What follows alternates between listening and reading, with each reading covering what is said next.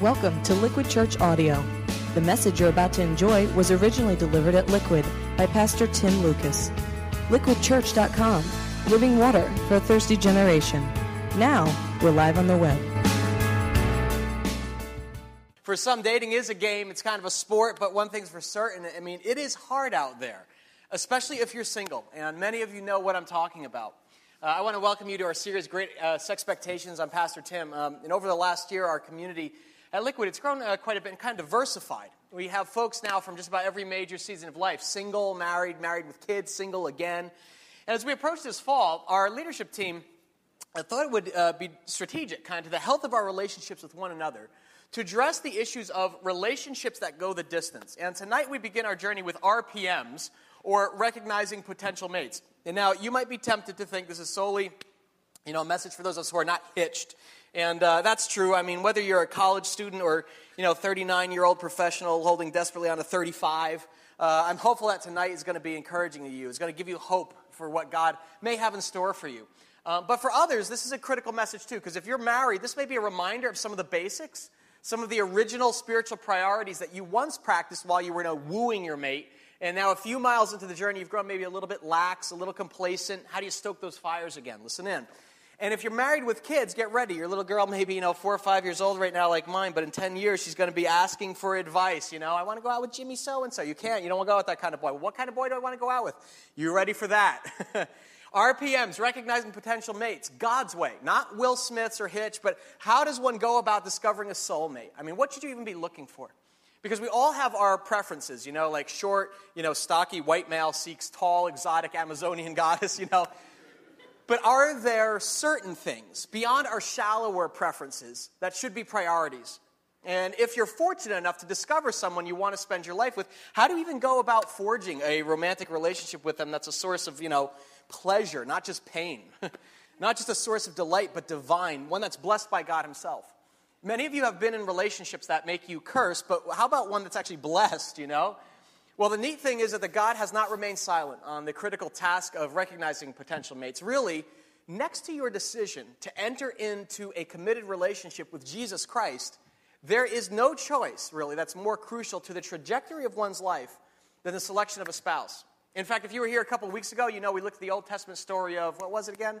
Ruth and Boaz, to kind of unearth some of those key principles in developing a marriage bond that lasts for all time. But tonight, I wanted to invite you to turn back even farther, okay? All the way back to the beginning of the Bible, to the very first book. Anyone know the name of it? Genesis. Okay, you can actually pull out your Bibles. We got them in the side pews there. Pass them out so that everybody gets one. Mike, we'll have a little bit of lights up at this point. Genesis chapter 24. Because there's a story in this opening book that illustrates God's plan for recognizing potential mates. And this might surprise you, because this is the account of how Isaac, who is the son of Abraham, went about finding a wife. And this is actually kind of an obscure passage. I can't say I've ever heard it preached on before, but I think you'll get the gist of it if you track along. Genesis chapter 24. It's a long chapter. We won't read every verse. Just keep it in front of you and track along as I highlight the key narrative turns. But the story begins with a scenario that's familiar and all too painful, I'm sure, for many of you out there. One of my single friends said to me, the worst part of being single, Tim, is my family. I was like, your family? I was like, why? And he was like, their harassment.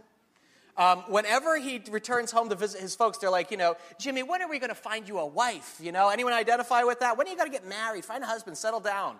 Well, that's actually how this historical episode in Genesis 24 begins as well, with an older, anxious parent wringing their hands over their single son. Only in this case, the parent is Abraham, who some of you might know as the father of the Jewish nation. And he's actually the patriarch of the Jewish and Christian faiths. This is the original man whom God hand-selected to establish a covenant with. He promised to bless the world through Abraham, to make his descendants as numerous as the stars. And Abraham had a son named, does anyone know? Isaac. Yeah, he was actually a miracle child, born to Sarah and Abraham when she was 90 years old and he was 100. So as this story opens, Abraham is old as dirt. And he's concerned because as any Jewish parent would be, he's like, my son Isaac isn't married yet. Isaac, what's the matter with you? You find a nice girl, right? He wasn't from Brooklyn, but read with me. Verse 1. Abraham was now old, and he was well advanced in years, and the Lord had blessed him in every way. he said to the chief servant in his household, the one in charge of all that he had, "Put your hand under my thigh." And now some of you are instantly confused because you're thinking, wait a minute, I thought you said Abraham was straight. He is. Now just follow with me. Look what he says. He says, "I want you to swear by the Lord, the God of heaven and the God of earth, that you will not get a wife for my son from the daughters of the Canaanites among whom I am living, but will go instead to my country and my own relatives and get a wife for my son Isaac." Something you need to know. Just stop right there for a minute, verse 4. In this ancient culture, putting a hand under someone else's thigh, first off, disclaimer, not recommended, not in this church, don't do it. All right? Was actually a symbol of an agreement that was being sealed for good, a covenant that was being ratified. It's the modern equivalent of shaking hands. Imagine you're out in the lobby and say, "Hey, what's up, man? Hey, what's up with you?" No, I know. Do not do. But it's like having a notary republic kind of say, no, this is a binding agreement. And what's happening in here is that Abraham's calling in this guy Eliezer. That's his chief servant. He's the head of Abraham's household. And he says, "I want you to find a wife for my son Isaac. This is a critical task. This is vital to our whole family's health. And I want you to promise me something. You are not going to settle for a local girl. There are plenty of local ladies here, but I don't want any of them.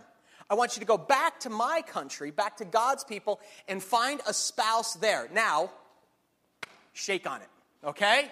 And then, it says in verse 7, Eliezer, what? Put his hand under the thigh of his master Abraham, swore an oath to him. And that may seem weird, but it's significant. Because you realize, what's the first priority for recognizing a potential mate God's way? It's actually being willing to narrow the pool of possible candidates.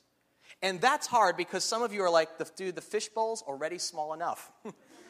But what's happening here is this. From the very beginning, God sets in front of his people a model for godly living. I mean, even if you're here first time tonight, you haven't been to church in like 20 years, you know a little bit, right? Later on in Exodus, he gives Moses these 10, what's it called?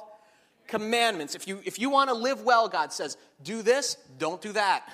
Be sure to remember this, stay away from that. And the same is true here of choosing a spouse. In other words, God's setting forth a pattern or model by which he instructs his people to go about establishing a relationship that will last. And the first thing he tells them to do is to stay away from the Canaanites. Now, here's the deal. The Canaanites were like, what's the equivalent? It'd be like living in East Rutherford now. All right? Sorry, no. And some guy in the first service was like, dude, I live in Lodi, a little too close there. Imagine you're down in Seaside Heights, okay? Now, the Canaanites were simply inhabitants of this pagan kind of Mecca. It didn't have a boardwalk, but it was like kind of like a swamp, a fertile land in Mesopotamia. But it wasn't inhabited by godly people. In fact, later on in Exodus 23, God specifically tells his people to avoid establishing any relationships with the Canaanites. He said, do not make a covenant with them or with their gods. Do not let them live in your land, or they will cause you to sin against me, because the worship of their gods will certainly be a snare to you. See, the land of Canaan was infested with idol worship. They did not share the faith of Abraham and the Jewish people who worship the one true God of the Bible. They were pagan people, had many gods, very pluralistic. And so God says, don't forge relationships with them. Stay away from the local girls, from the obvious, the easy route. Why? Because they will cause you to sin against me. The worship of their small g gods will be a trap, a snare to you. In other words, it's rigged. When you go for the easy relationship with the local men or the ladies who you're at work with, you just out of familiarity, who don't share your spiritual faith, it will be disastrous to you. Your faith will be damaged. You're going to try to establish a lasting relationship on a faulty foundation. And that's what Abraham has in mind here. Remember, Isaac, his son, is in the season of life where he's ready to be married. I mean, it's like the next thing. And his father charges this servant Eliezer with the selection of spouse, which I know is hard for us to imagine because we aren't used to like arranged marriages, but that was common in ancient culture.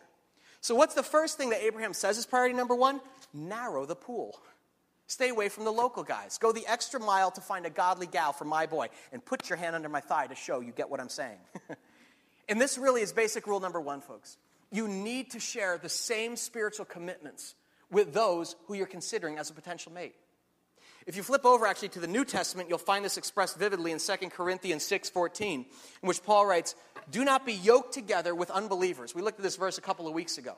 For what do righteousness and wickedness have in common? Or what fellowship can light have with darkness? In other words, Apostle Paul's writing here to people who say, I follow Jesus. And he says, great, here's the deal. I'm telling you, don't partner or be yoked with others who don't share that same faith. Why? Because I'm prejudiced. They're less. They're inferior people. No. Rather, he conjures up the image of a yoke where shoulder braces used to harness a pair of oxen in a team to describe the marriage relationship. And he says, if you team together with a man or a woman who doesn't share your commitment to God, what's going to happen? Well, think about it. When a team of oxen pulls in the opposite direction, one way, one the other, they're naturally frustrated or torn apart. Whereas yet, the more powerful of the two will end up overpowering the other, and it'll be a compromised partnership marked by domination. What do righteousness and wickedness have in common? The worship of different gods is a trap. It's a snare to your faith.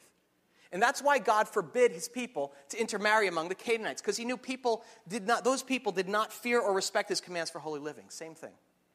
As people who follow in the footsteps of God's Son, Jesus Christ, you're called to be in relationships with other Christ followers. Now, guess what this means? This does not mean like, the bubble is descending. Do not associate with non-Christians. No, not at all, not at all. But saying if you're looking for it to partner with somebody in a binding kind of relationship, you want to find someone who shares your commitment to God. Because if you say you're a Christian, you mean God influences everything I do. Everything I decide on is filtered through that prism. And that means you're going to have to do something exceedingly hard and difficult from the outset if you're serious about marriage. That means you have to automatically wipe out 70% of the potential partners that you could hook up with. You were saying that you're actually willing to wipe out, over 2/3 of the people who could possibly be your mate. And a lot of people don't want to do that. You're like, what? No way. But the Bible says that we're to be joined together. Date and marry only those who are believers, and that the Lord himself is the common denominator in the relationship. And that requires sacrifice, doesn't it? Because practically speaking, it may cut your list of potential spouses in half or in a quarter if you only date other Christians. But this is an initial act of sacrifice in God's word that tells us it's a foundational building block. And this was inconvenient for Isaac. Because if you're thinking like, dude, that's unrealistic for me, think about Isaac. It meant this guy had to wait, to not go with a list of local girls who were there every day and instead decline those opportunities. I'm sure there were many, Miss Canaanite homecoming queen. Sorry, not interested. Sorry, no, just not available. And Abraham's servant actually had to travel. Get this. He got donkeys, he got camels together, and had to go out into the desert, literally go the extra mile, and set out from Canaan to find a wife for Isaac. It's called narrowing the pool. Going the extra mile for a godly spouse. And that's hard in the real world, especially if you're single. And when you look around at your church or the circle of believers, and it's like there's no obvious prospects, but, that guy at work, he's like so nice. He's been after me for some time, and he's quite honestly nicer than most of my Christian friends, actually. Seems nice enough. He's not a Christian, but he is open to spiritual things. What's the big deal? And so the hunt starts with a challenge from God. Would you be willing to sacrifice that opportunity because you want to do spousal selection so badly my way? God doesn't do this to test us or to frustrate us, but for our long-term good. Regardless of what religion you are, this makes sense. Let's say you're not a follower of Christ. I know we have many among us. You are welcome here, by the way. We have designed this church for you. But let's say you're here tonight as an agnostic. You have doubts. You aren't so sure that religion is for you. It makes you nervous when people talk about God, use the Bible as like, the handbook for living. It seems extreme. Question, why would you want to date a devout believer? Someone who's serious about their faith and calls it central to their life. You would be unequally yoked. Let's say you're a Buddhist and you take your faith seriously. Why would you hook yourself to someone who has a totally different conception of the afterlife? If you take your faith seriously, you're actually going to be at odds from the start with them. That's what unequal yoking is about. Because when a person's faith is central to their life, a couple will inevitably be torn in two different directions if they take it seriously and the other doesn't. In his fine book, How to Get a Date Worth Keeping, Dr. Henry Cloud says this, and I'm going to put a couple resources on here tonight. We'll put links on the web to them if you want to pick them up this week. He says, deep spiritual leanings are what I call a direction setter in life. Unlike other differences, such as one's interest in a hobby or taste in home decor, some differences actually pull at the direction a marriage or family takes. The desire for children is an example of a direction setter. If one person wants a child and the other one doesn't, it pulls a couple down different life paths. A vocational call can do the same thing. If one spouse wants to spend his or her life doing economic development in a third world country, and the other wants to develop architectural designs for suburban shopping malls, they're going in different directions. These issues can divide people's time, energies, and resources. Devout spiritual beliefs set directions in families. How will kids be raised? What values will they be taught? How will you spend holidays? How are you going to explain to your children why one faith is right for you and another is right for the other? What do you do when one wants to give money to their faith and you don't share that belief? Think of the tension between a husband who wants to tithe to his church and the wife who wants to spend that money remodeling the house. He says this, he says, for devout Christians, the issue goes deep. One's devotion to God can be compromised if one tries to keep a spouse happy who doesn't want him or her to be so spiritually committed. It tears the person of faith in two directions. A spouse can easily come to resent the time and attention given to God. So the first directive from God is clear. Don't be unequally yoked. Don't compromise with the Canaanites. Not because they're inferior, but because your faith will be at stake. And if you're really serious about your faith, would you sacrifice at the altar of marriage? Or is marriage that much of an idol for you that you'd be willing to actually have your faith take a back seat? Narrow the pool as hard as it may be, says Abraham to Eliezer. I know this is going to be rough. It's going to be a much longer journey. It's going to be harder in many respects, but swear to me, you'll find a godly wife for my son. I have never grabbed my leg so much in a sermon. Just thought, a woman who shares my son's commitment to the God of the Bible, to have Isaac stay and marry locally would be easier for sure, but it's critical, folks. He was like, obey God in the who as well as the where when it comes to recognizing potential spouses. Now, here's the deal. I want to be very careful here because I also know that some of us here actually are already in marriages with spouses that don't share our faith. And here's the deal. I have no condemnation for you, and neither does God, not 1 ounce of it. I want to be clear on that. This is not a call to forsake your commitments to pagan people or, rethink your love or pull back in any way. In fact, the opposite is true. If you're a follower of Christ and your spouse is not, you know what the Bible says to do? You actually had better kick it into gear and love him or her even more. In 1 Peter 3, women are given this counsel. Peter says, be good wives to your husbands, responsive to their needs. There are husbands who, indifferent as they are to any words about God, will be captivated by your life of holy beauty. In other words, you are to stay and serve in that relationship as a model of God's love for your non-believing husband or wife. Most likely, you are the most powerful influence and exhibitor of God's care and provision in their life on a daily basis.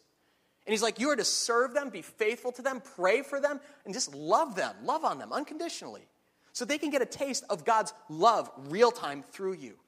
And here's the deal. Don't preach. You don't need to preach to your husband. Look how the NIV renders this verse. I love this. Wives, in the same way, be submissive to your husbands, so that if any of them do not believe the word, they may be won over without words by the behavior of their wives when they see the purity and reverence of your lives. And now it's interesting because I know there are some people in here who are like, I don't believe this whole Bible thing, but I'm going to remember that verse. When she comes at me the next time with, you got to do that. No, there's something in that Peter thing, right? No preaching at me. In other words, he's saying, under the circumstances, you know what? The best approach is one of loving service to your husband or wife. The kind of self-giving love that Christ showed you. And by being an exemplary spouse, you will serve and please your mate. And at your very best, your husband or wife is going to say, I don't share your faith, but go for it, because it's a benefit to me. Or at best, they're going to come to see God's love and say, there's something to this, and make their own commitment to follow Christ as well. I actually have several friends who wound up, marrying non-believers, and eventually, through the godly impact of their lives, they became believers as well. God works in and through our choices in spite of us most of the time, but here's the deal. This is not an excuse for, missionary dating. If some of you are looking for that, you're doing, well, this is good because this is my calling. It's my ministry. I go out there into the alleyways and the bars, and I kind of, connect with them and bring them in, and they know my love, and they'll know the love of God next. No, that's playing with fire, and it's actually the mark of a weak faith. If you're not currently in a relationship, it's a pretty straightforward principle. God honors us when we are willing to sacrifice the easy thing for the better thing. When we narrow the pool and leave Canaan so that we can discover God's best for us. He wants his best for you. Do you believe that? He wants the best for you. Abraham did. And so he sent Eliezer out. Actually said in verse 6, make sure that you do not take my son back there, Abraham said. The Lord, the God of heaven, who brought me out of my father's household, my native land, and who spoke to me and promised me on oath, saying, to your offspring I'll give this land. He will send his angel before you so that you can get a wife for my son from there. And notice something interesting. In other words, Abraham saw that marriage had larger implications in the grand scheme of things. He relates it back to this promise that God says, I'm going to bless you and your offspring. And that's a great perspective. Because what might start out as just a date can eventually impact the whole trajectory of your entire life, your family, your children, your future. So much of it is related to God's larger story that we ignore his direction at our peril. So Abraham continues. Follow along. Look at verse 8. I'm not going to put these up here. Look in your scripture. If the woman is unwilling to come back with you, then you will be released from this oath of mine. Only do not take my son back there. Verse 9. So the servant put his hand under the thigh of his master Abraham, swore an oath to him concerning this matter. And then the servant took 10 of his master's camels. Remember that number, 10 camels. And left, taking with him all kinds of good things from his master. He set out for Aram Naharaim and made his way to the town of Nahor. What happens next is interesting. Because of all things for Eliezer to do in his pursuit of a mate for Isaac, guess what he does first? Verse 12, he prays. Then he prayed, O Lord, God of my master Abraham, give me success today and show kindness to my master Abraham. See, I'm standing beside the spring, and the daughters of the townspeople are coming out to draw water. May it be that when I say to a girl, please let down your jar that I may have a drink, and she says, drink, and I'll water your camels too. Let her be the one you have chosen for your servant Isaac. By this I will know that you have shown kindness to my master. In other words, stop right there. When it comes to dating, what's he pray? Give me a sign. Any sign. And many of you have done that one. You know this one? Lord, when I go to this party, just give me a sign. You know, remember that like 90s Ace of Base song? I saw the sign. You remember this? I won't butcher it for you. The larger principle is that he entrusts this process to God, and he actually says, God, I want your guidance. And that's a great question for you singles. How many of you have, maybe you've hoped for a spouse. I've been like hoping. And I've spent significant energies trying to find a potential man. I'm reading a lot of books. But have you really sought God out about it? And I don't mean like, Lord, I want to be married. Show me the one kind of deal. I mean really wrestled with God about it and asked for his specific direction. In Jeremiah 29, God actually says to his people, he says, I know the plans that I have for you. And they're plans to prosper you, not to harm you, plans to actually give you hope and a future. Then you'll call upon me and come and pray to me, and I will listen to you. You will seek me and find me when you seek me with all of your heart. Do you believe that? That God has plans for you. In other words, blueprints that you don't even see. Or have you kind of given up on that? That his intention towards you are actually truly good, full of actually hope and a future. Because I know the temptation, especially if you're older, it's to get lonely and wonder if this whole thing is just a cruel joke. Maybe you didn't even want to come tonight. I don't want to hear one more message on relationships, another painful reminder of how alone you feel. You are not alone. God cares. He cares about your life. He cares about your heart. And he wants to talk with you about it. Call upon me. Come and pray to me. I will listen to you. You have my ear. That's what he says here in Jeremiah 29. Seek me with all your heart. You'll find me. And you know what God promises when we seek his kingdom and his righteousness first. It actually says all those other things will what? Be given to you as well. So take heart. There is one who cares about your heart, knows your needs, knows your desires more deeply tonight than even you do. And this is the truth. He's plotting something. You may see no evidence of this at this moment, but God says, of course not. I have plans for you, and I alone know them. They're full of hope towards you and a future, even if you feel hopeless and anxious about the future. And this, God's like, I want to let you in on them. He does. He tells us to seek after him, to inquire and ask for direction. And that's what Eliezer does in his search for a potential mate for Isaac. He says, oh, Lord, give me success today. I'm putting this marriage thing front burner. Show kindness to my master Abraham. And then he goes in this whole thing. He's like, see, I'm standing here beside this spring. He's just like talking with God. He's like, people are coming out to draw water. May it be that when I say to a girl, please let down your jar, and can I have a drink? And she says, drink, and I'll water your camels too. Let her be the one that you've chosen. He asks God for direction. In this case, kind of an unusual sign. He says, look, I've been traveling over like all these miles through the desert with all these camels. How many?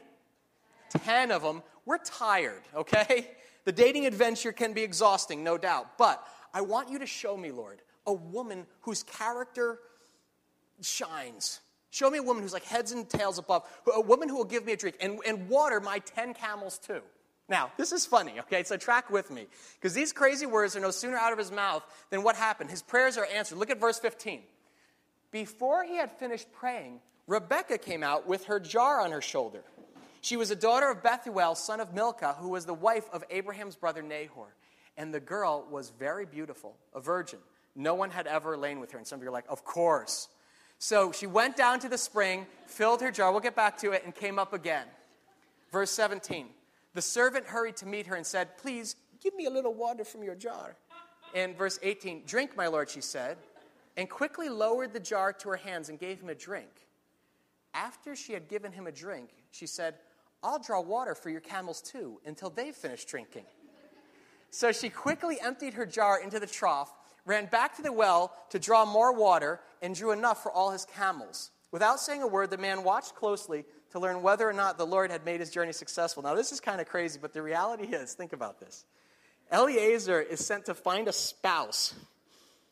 And what the first thing he does when he meets this beautiful virgin girl, what's he say to her in verse 17? How about a drink? My, how things have changed over the centuries. It's like a pickup line is a pickup line is a pickup line, right? Actually, this is much more than that. What is the sign? The subtle evidence of character that surfaces this girl as God's answer to his prayer. She not only gives Eliezer water, but offers water to his camels too, which I know, you're like, 10 of them, I get it. And this may seem kind of strange or incidental, but it's not. Check this out. A camel that has gone without water for 4 days, how many gallons do you think it takes to actually replenish water in that camel? And want to take a shot? 20. Are you a zoologist? 20. You said 20. Yeah. Do I hear 25? 25 gallons for one camel after 4 days' journey. Ancient jars used for drawing water held no more than like 3 gallons. In other words, this means that this girl, Rebekah, within moments of meeting this man for the first time ever, total stranger, offered an incredible act of service and sacrifice. If you do the math here, it meant that if she were to water 10 of his camels, she went back and forth, back and forth, back and forth, 80 to 100 times from that well, which was an incredible reflection of her servant spirit. One of the foundational priorities for any relationship that's to go the distance. See, the hospitality of Abraham's day required women actually to go to the well and offer water to weary travelers, but not their animals.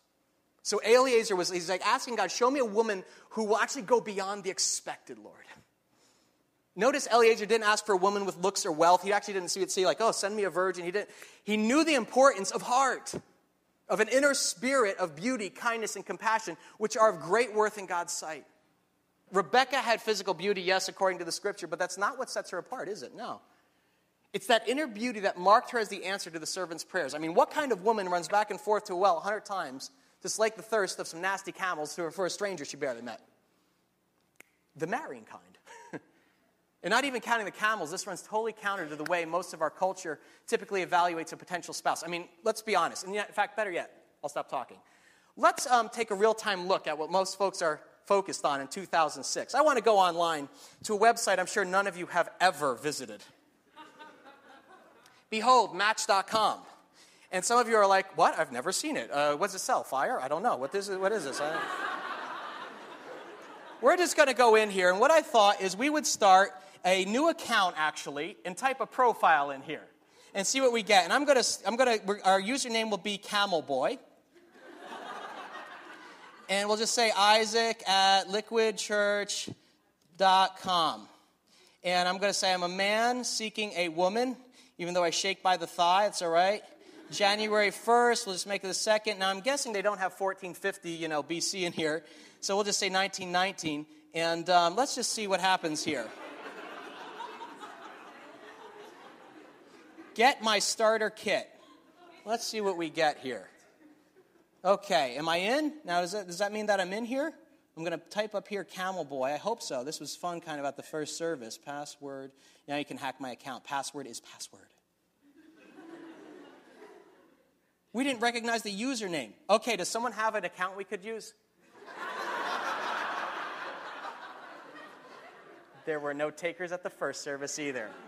Okay, well, I'm just going to sit on this for just a minute because the amazing thing is when you get to the second page of this thing, this guy comes on and he says, hey, welcome to the most exciting connections out there on the internet, blah, blah, blah. And he talks about what you're interested in. And it takes you to this page where it says, answer a few questions and we'll get you going. You know what the first question is? How tall should he be? Second question, what color eyes do you like to stare into? Third, what kind of hair do you like to run your fingers through? I was like, what? And it says looking for certain body types, and it's like toned and muscular and like, a little paunchy. How much money should he make? I kid you not. You can look at it tonight. Without a doubt, our culture places an emphasis on the externals. This is no shock to any of us. We live in an unprecedented era of superficiality where appearance is everything, and many people believe their self-worth comes from their net worth. For guys, it's like the temptation to be obsessed with, height, hips, hairstyle. For women, maybe it's financial security or affluent lifestyle is most important.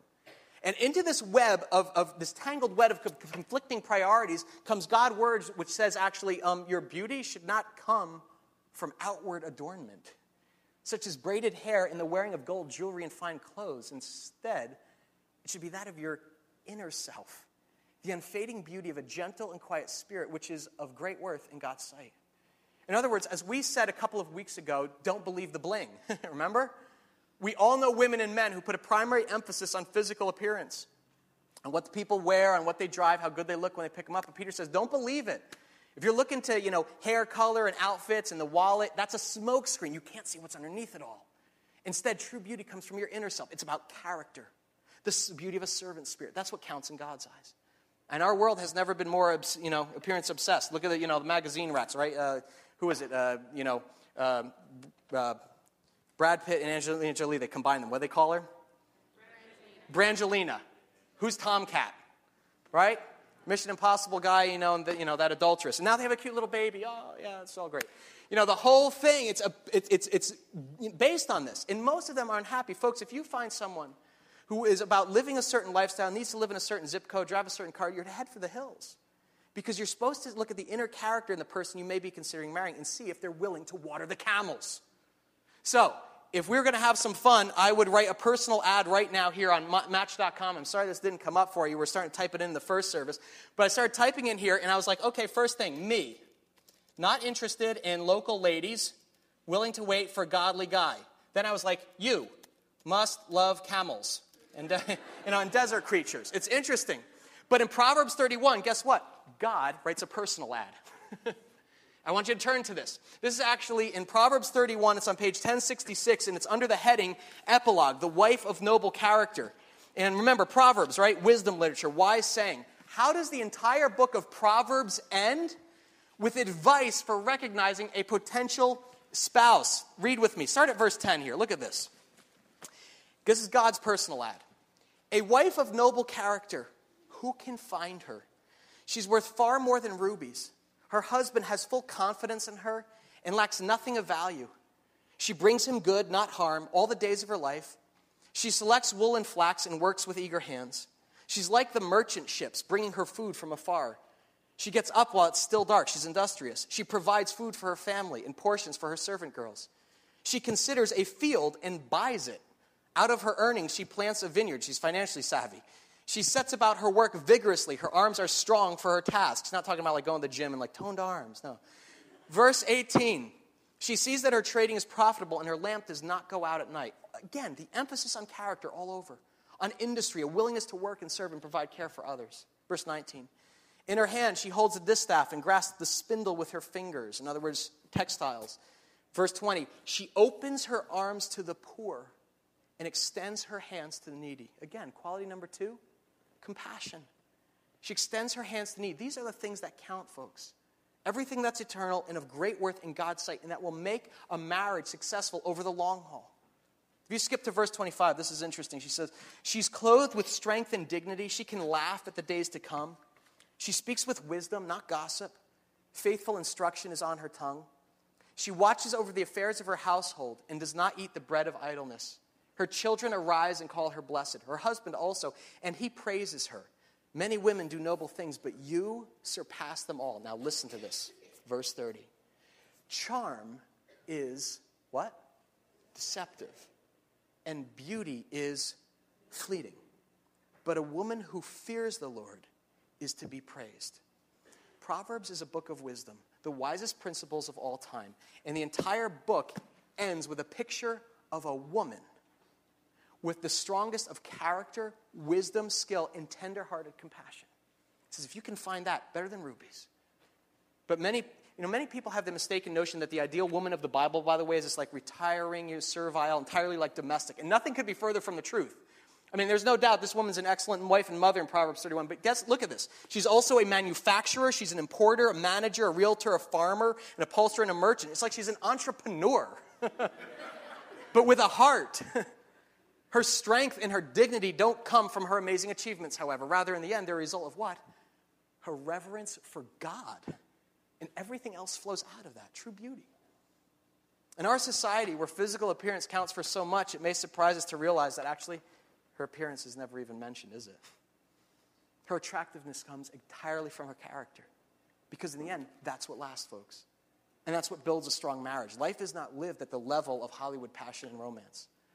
A marriage gets its chops from all the long miles logged in between ignition and takeoff. And when you tether yourself to someone who's all about the flashbang on the surface, it makes for a spark, but it's not a fire you can warm yourself by for the long term. Question: why do you want to find a man or a woman who's content and willing to water camels? Practically speaking, because that's what marriage is really all about. I remember when Colleen and I had our first baby, our little girl Chase, and Chase was just a year old. She didn't have, colic or something, but one week she got totally croupy, cough. We thought she was getting better, then got a fever, diarrhea, the works. Now, this was our first kid and everything. Me and Colleen, trying to sleep, and it was every 15 minutes, and we're like, no, honey, we're a team. We're going to do this thing, But by 3:15, I'm like, you got just to help the demon child, do something. Just let me sleep, Every 15 minutes, Colleen into the nursery to, hold her, change her diaper, etc. And through the night, finally the clock read about 4:10. And I wake up totally disoriented. I stumble into the hallway, and I see Colleen just rocking that baby back and forth. Slobber and spit all over her shoulder. This went on for 4 days. Bleary-eyed, it stunk like a pig pen in there. Folks, that's what marriage is made of. That's what the journey looks like many days. And if you aren't building on the foundation that will keep you committed, first to serving God, and then to serving and sacrificing for one another, you're in for longer nights than the one I just described to you. A couple of weeks ago, I emphasized the importance here of observing the ethic of a potential spouse. Are they willing to humbly serve? And I told you, if I were new to a church and I wanted to find a flower worth picking, you know where I'd go? Straight downstairs or straight upstairs to the volunteer teams. To the women who are working and sacrificing with our kids at Liquid Kids, teaching them, corralling them, giving them candy, keeping them from setting everything on fire. A woman of noble character who can find her. The women who click in the PowerPoint and keep all the media and everything going, who arrive early to set the stage and write name tags. And I'm not making this sexist because a lot of men do that too, but I'd go straight to the people who are spending themselves in behalf of something larger for which there's actually no payback except God's pleasure. You see that? Character counts. It's foremost in God's eyes, and it's essential to a marriage that lasts. It's interesting, but if I were to round out, and if you are taking notes, and I was going to put my last little thing in Match.com, I would also say, by the way, nose rings and piercings, a plus. Look at verse 22.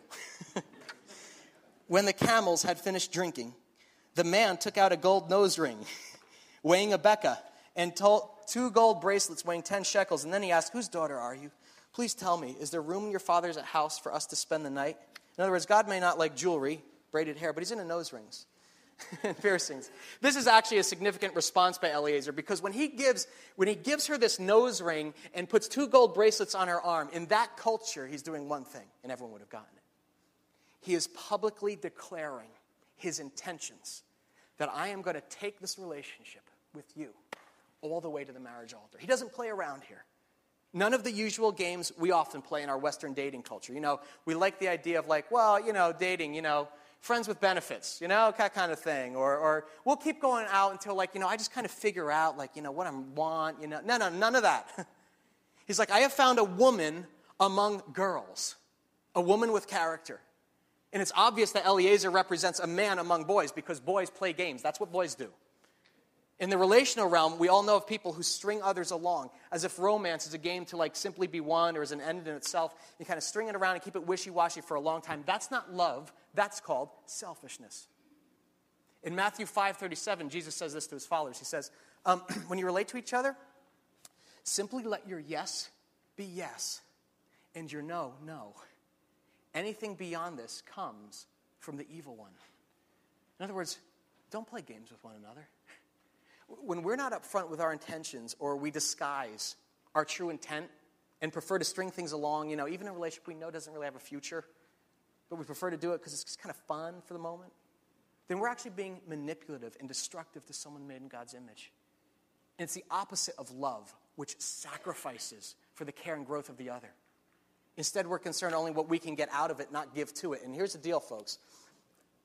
You're made in your Father's image. And God is a man of his word. And guys, he asks us to be men of our word. Maybe you're in a relationship right now and it's actually time for a little DTR, define the relationship talk. Let this be your impetus to have it this week. I am the poster child for doing the wrong thing on this. Oh yeah, I know. Yeah, Chris is like, oh, you better say what you did. I dated for 8 years with Colleen, my wife. I really regret that. And for 2 reasons. It did hard because she never lets me forget it. 1. 3 reasons. The second, it did harm to her along the way. She will tell you, she's like, I began feeling like in fear, like, what's wrong with me? This guy, we've dated 5 years, 6 years, 7 years, 8 years, and he can't make up his mind? She started getting resentful of her friends, like who were getting married along the way. But most of all, I recognized in hindsight, I'm like, I was not remotely offering her my strength as a man. Instead, she got my indecision as a boy. I realize now I was more unsure of myself than I was of her, which likely meant she should have really had second thoughts about me. I thank her for her generosity. So be upfront with potential spouses. Do we have a future together? And I know that can be a painful talk, and most men would rather have a tooth pulled out, by a speedboat. But it's it's part of dating with integrity. I don't know where the speedboat came from. Make your intentions known. Let your yes be yes, your no's no. And if you both believe you've found a date worth keeping, then don't keep it to yourselves. That is, once you think a relationship is heading towards marriage, you need to, open to the advice of others. What? And you're like, what? And this runs counter to every instinct as well. We've all had, look at this in verse 47, we've all had nosy or super critical friends who have spoiled relationships. And so understand, I'm not talking about like, open up your date to target practice. Like, take a survey. See what everyone else thinks of him. Like, say to your girlfriend, tell me all the flaws you see in Roy. No.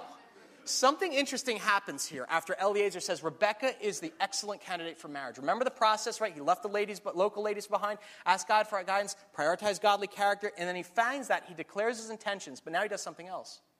He meets Rebecca's brother, Laban, and does something risky. He's like, okay, big brother, what do you think? Is Rebecca ready for marriage? Do you think a union with Isaac would be blessed by God? That's the bulk of the remainder of this passage. We've run out of time, but he basically recounts the whole episode with the camels and the nose ring, and then asks him in verse 47, he says this, I put the ring in her nose, the bracelets on her arm. Look at verse 49. Now, if you will show kindness and faithfulness to the master, tell me. And if not, tell me. So I know which way to turn. In other words, he asked Laban for his input. Do you think this is a good idea? I know we've only met, but you know your sister pretty well. Do you think this relationship has a future? And that is an incredible mark of maturity for any dating couple to exhibit. To open up your relationship to trusted friends or family and ask for their input. And I understand that can be dangerous, but listen, the idea here is to get godly counsel from those who know you best. Because we all have blind spots. And love can make the most clear-eyed among us just kind of, blind with fuzzies. And so you invite trusted friends, not a lot, but those who know you best to weigh in when you're making decisions that will affect the rest of your life. Honestly, it is always a red flag for me when I counsel young couples who tell me they want to get married, but they're like, they have no support from those around them. I'll see it. They'll sit in my office, and I'll walk in, and I'll be like, oh, okay. You can stop making out. Let's go. Because they're all together. They're all into one another, hand-holding, fuzzy-wuzzy, starry-eyed, and I'll be like, okay, great, I see you're in love. What do your parents think? And they'll get this look. And the needle off the record, well, we don't know. We've stopped talking to them. Oh, okay, what's going on with that? Well, Jack's parents are impossible. And is that true, Jack? Or your parents are impossible? Yeah, but I mean, not compared to Jenny's mom. She's just plain nuts. Red flag right there.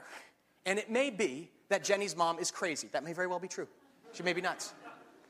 But she knows some things that Jack doesn't. And she has some experience and insight into raising her daughter over the course of 2 decades that may be helpful in maturing their relationship. And that's the main reason we avoid the counsel of others when it comes to relationships, isn't it? We're concerned that it may expose some flaws or weaknesses and thwart our plans. Well, here's the deal. Those flaws or weaknesses are going to show up sooner or later. It's just your choice. Do you want to show up sooner so you actually have the chance to actually address them, grow, and work on them? Or do you want to wait till later, till you're actually in the pressure cooker that is marriage for them to surface? The book of Proverbs contains a couple of wise sayings. One is there's a wisdom in a multitude of counselors. You ever hear that saying? In Proverbs 27, verse 6 says, wounds from a friend can be trusted, but an enemy multiplies kisses. In other words, let your yes be yes, but don't surround yourself with yes men. Don't just look for relational input by those who are going to affirm everything you think or say or do. Wounds from a friend can be trusted. Do you have the kind of friends who you trust enough to actually give permission to give you critical feedback? Not feedback to tear down, but to build you up and make your relationship better. That's godly wisdom. And Eliezer solicits it from Laban before going a step further with Rebekah. Fortunately, in verse 50, it's interesting, but Laban answers, this is from the Lord. We can say nothing to you one way or the other. Here's Rebekah, take her and go, and let her become the wife of your master's son as the Lord has directed. When Abraham's servant heard what they said, he bowed down to the ground before the Lord. That's always the proper response when God answers a prayer. You worship, especially in the critical task of finding a spouse.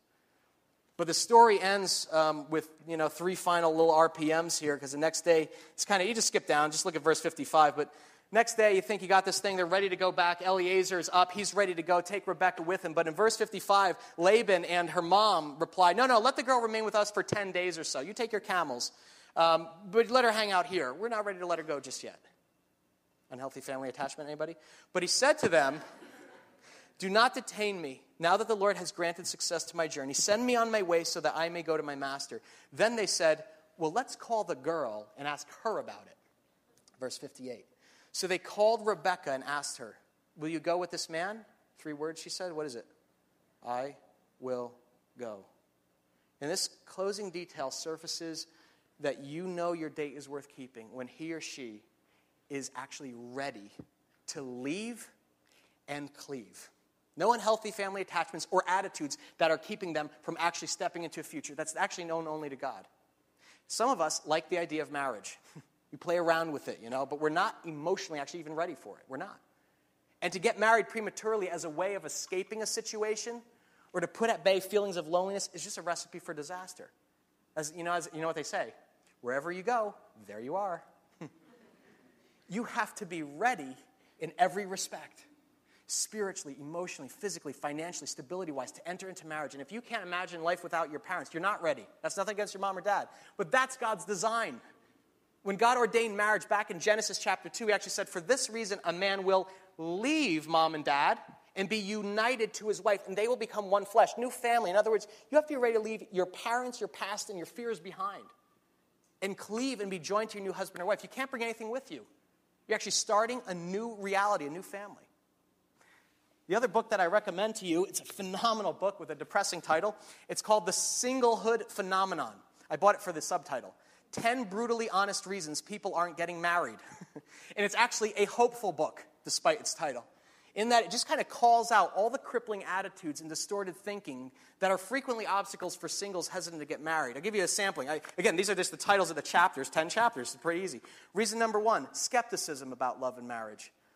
I don't know about this. I'd rather be alone than in a bad marriage. Yeah, I know. Most of us, half of us, more than half of us come from divorced homes. And you're a little like, I don't even know about this whole marriage thing. Until you come to terms with that and process through that, do not get married. Reason number 3, unresolved issues from the past. It's like I always seem to attract unhealthy people or something. Some of us know this, what it's like to have, okay, we all have smash-ups, but smash-up after smash-up after smash-up, I'm starting to feel like there's a cul-de-sac here that I'm driving around in. Is it me or is it maybe unresolved issues from the past? If you can connect the dots here. Reason number 6, a fear of getting hurt. Maybe you were hurt and you're like, I just don't want to get hurt again. You get married, you're getting hurt. Guaranteed. Ryan, amen? Amen. A very quiet amen. And Chris is like, what? You're going to get hurt. That's the nature of the relationship. And if that's going to be crippling to you, I don't want to be hurt again because I've never worked through or seen what healthy conflict is like. Don't get married. Because you need to begin developing those gifts and abilities prior to that.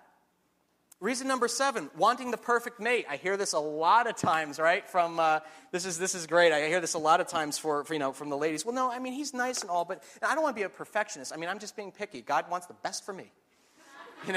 You claim it and you want it, and I'm waiting for the perfect mate, and it's like you wait for the perfect mate, and what God brings to your door, it's like, nope, I'm waiting, I'm holding out, and what's happening here? For men, reason number 9, an unbalanced focus on career. How many of you, I have friends tell me this all the time. Dude, I don't know, I just want to be a provider. I just want to be established before I get married. You have to be willing to leave every one of these fears and attitudes behind in order to move forward. There is no doubt that Rebekah had many fears and concerns since everything happened within the span of 48 hours. And although her brother and mother wanted Rebekah to linger, she didn't hesitate. When she knew God was in it, she said simply, I will go. I'm ready. I'm ready to leave, and I am ready to cleave. And get this, it was to a man she'd never even met. And there's no doubt Eliezer was a nice guy. I'm sure she appreciated the nose ring. But Rebekah was willing to entrust her future to God and to a godly man, with someone she didn't fully know, nor could safely predict how it would all go. And guess what, folks? That's the reality of marriage. That no matter what due diligence you do beforehand, no matter how much you think you know the other person, at the end of the day, it is a leap of faith. And either you've surrendered yourself to God and are trusting Him to fill in the cracks and bond two imperfect people together, or you're not. It's kind of neat, but when Rebekah returns to meet Isaac, there's this incredible trust in God's design that supersedes all the uncertainties that undoubtedly he also had. It's verse 67. I'll just finish with it. She approaches. He's in the field. He sees her, and she's like, who is that over there? And that's your husband-to-be. In verse 67, it says, Isaac brought her into the tent of his mother Sarah, and he married Rebekah. So she became his wife, and he loved her. I want you to imagine, here come the 10 camels back. We probably now have 20 since she's coming with the dowry. She's got the veil over and everything. She comes up, this climactic moment. Eliezer's poured everything, his life, into finding this woman for it, brings her. And Isaac's like, all right, go ahead. And she undoes the veil. And he's like, no. Dude, did my dad print out my Match.com profile? Because this is not what I was looking for here. I enjoy running my fingers through red hair. Not brown. I want my money back. I know we can't relate to the notion of an arranged marriage, committing to spend one's life with someone sight unseen. But the truth is this: marriage is an act of faith. In many ways, as much as believing in God is. For all you can see before you, and you're pledging, though, to spend your life with another. I'm going to give my heart and trust it to you to care and provide for with God's help. And that's what Isaac does here. I have no doubt he had certain expectations himself. A certain look or a specific hope that his wife would embody. But at the end of the day, folks, no matter how beautiful Rebekah was, Isaac undoubtedly had to adjust his expectations. Willing to adjust my expectations. Because reality never fits our dreams. It doesn't work that way. It was never meant to be. That's a part of growing up too. Realizing that, you know what, I actually don't make God in my image. I'm made in His. And in the same way, I don't conjure up the criteria for a perfect husband or the ideal woman, and then I sit and wait and reject what God brings to me with, oh, no, I don't think so, with a wave of our hands. That's actually called ingratitude. And it's short-sightedness. This is the opposite. I'm talking about broadening the pool. Because marriage is the beginning of the journey, not the realization of some dream. And both potential husband and wife will have to be willing to trust God, both of us, with the unknown. Isaac came from a long line of people who knew what it was like to wait, huh? The reason he was named Isaac, you know what Isaac means? What's it mean? Anyone know? When God told Abraham they were going to have a boy, his wife Sarah, you know what her response was? Come on, I'm 90, you're 100, we're going to have a baby? And God said, did you laugh? And he said, oh, no, I didn't laugh. You laughed. And I want you to name that boy Isaac, which means laughter. Tonight, I realize some of us may be doubting God's ability to provide in this area. That you've had more pain than pleasure when it comes to relationships. And that maybe you're getting older and you're losing hope. Don't harden your heart. Don't laugh at God. Don't scoff at God's ability to come through for you. He knows you. He cares about you. And you are not alone. Every hair on your head he has numbered. And he knows your desires, your dreams, your strengths, and your flaws. And he's plotting, while you don't even know it, your future. Even though it may not feel that way. Or you can't see what's in store, God can. I know alone the plans I have for you. And they're to prosper you, to bless you, to give you hope in a future. You can call upon me. I will answer when you seek me with all your heart. What was it like to wait 100 years to have a baby? What was it like to wait at home while some servant of God was out and about making arrangements to bring the mate of God's choosing? What was happening during all that time in Isaac's mind? And folks, this is where reason and planning fall short. Because in the end, it's God who provides for your every need, including those of a mate. And for many of us, that's a joy God may bring you at some point. Even if you can only see it in the distance, like across the desert, like some mirage. But for others, there may be a joy in singleness, a closeness to God during your solo season where God is actually closer to you than any human being is capable of. Either way, he cares. He loves you. He knows. And he's plotting to bless you, not to harm you, to give you hope in a future. And in the meantime, your job is simply to know him, to call upon him, pray, and commit your heart to the one who can meet your deepest desires. So be encouraged tonight. And be expectant. Let's stand and pray together, okay? Lord, we thank you for your word. I want to thank you for each man and woman here. Lord Jesus, for every single person here, Lord. Plant hope in them tonight. Water it with your Holy Spirit, Jesus. You have a plan for each one of us. You know it. It's a blueprint, Lord. We can't see it. Give us eyes. Give us faith, Lord God. I thank you so much, Lord, for giving us godly counsel and forging a relationship that's meant to be more than just another statistic, but one that reflects the love of Christ Jesus for his church. Lord, I pray that you'd be with each married couple here tonight, that you would bless them as they go out, recommit them, Lord, to the things that allowed them to have that relationship in the first place. Lord, we commit ourselves to you. We want to desire you and expect you to add everything to us. We thank you for that promise, Jesus. In your name,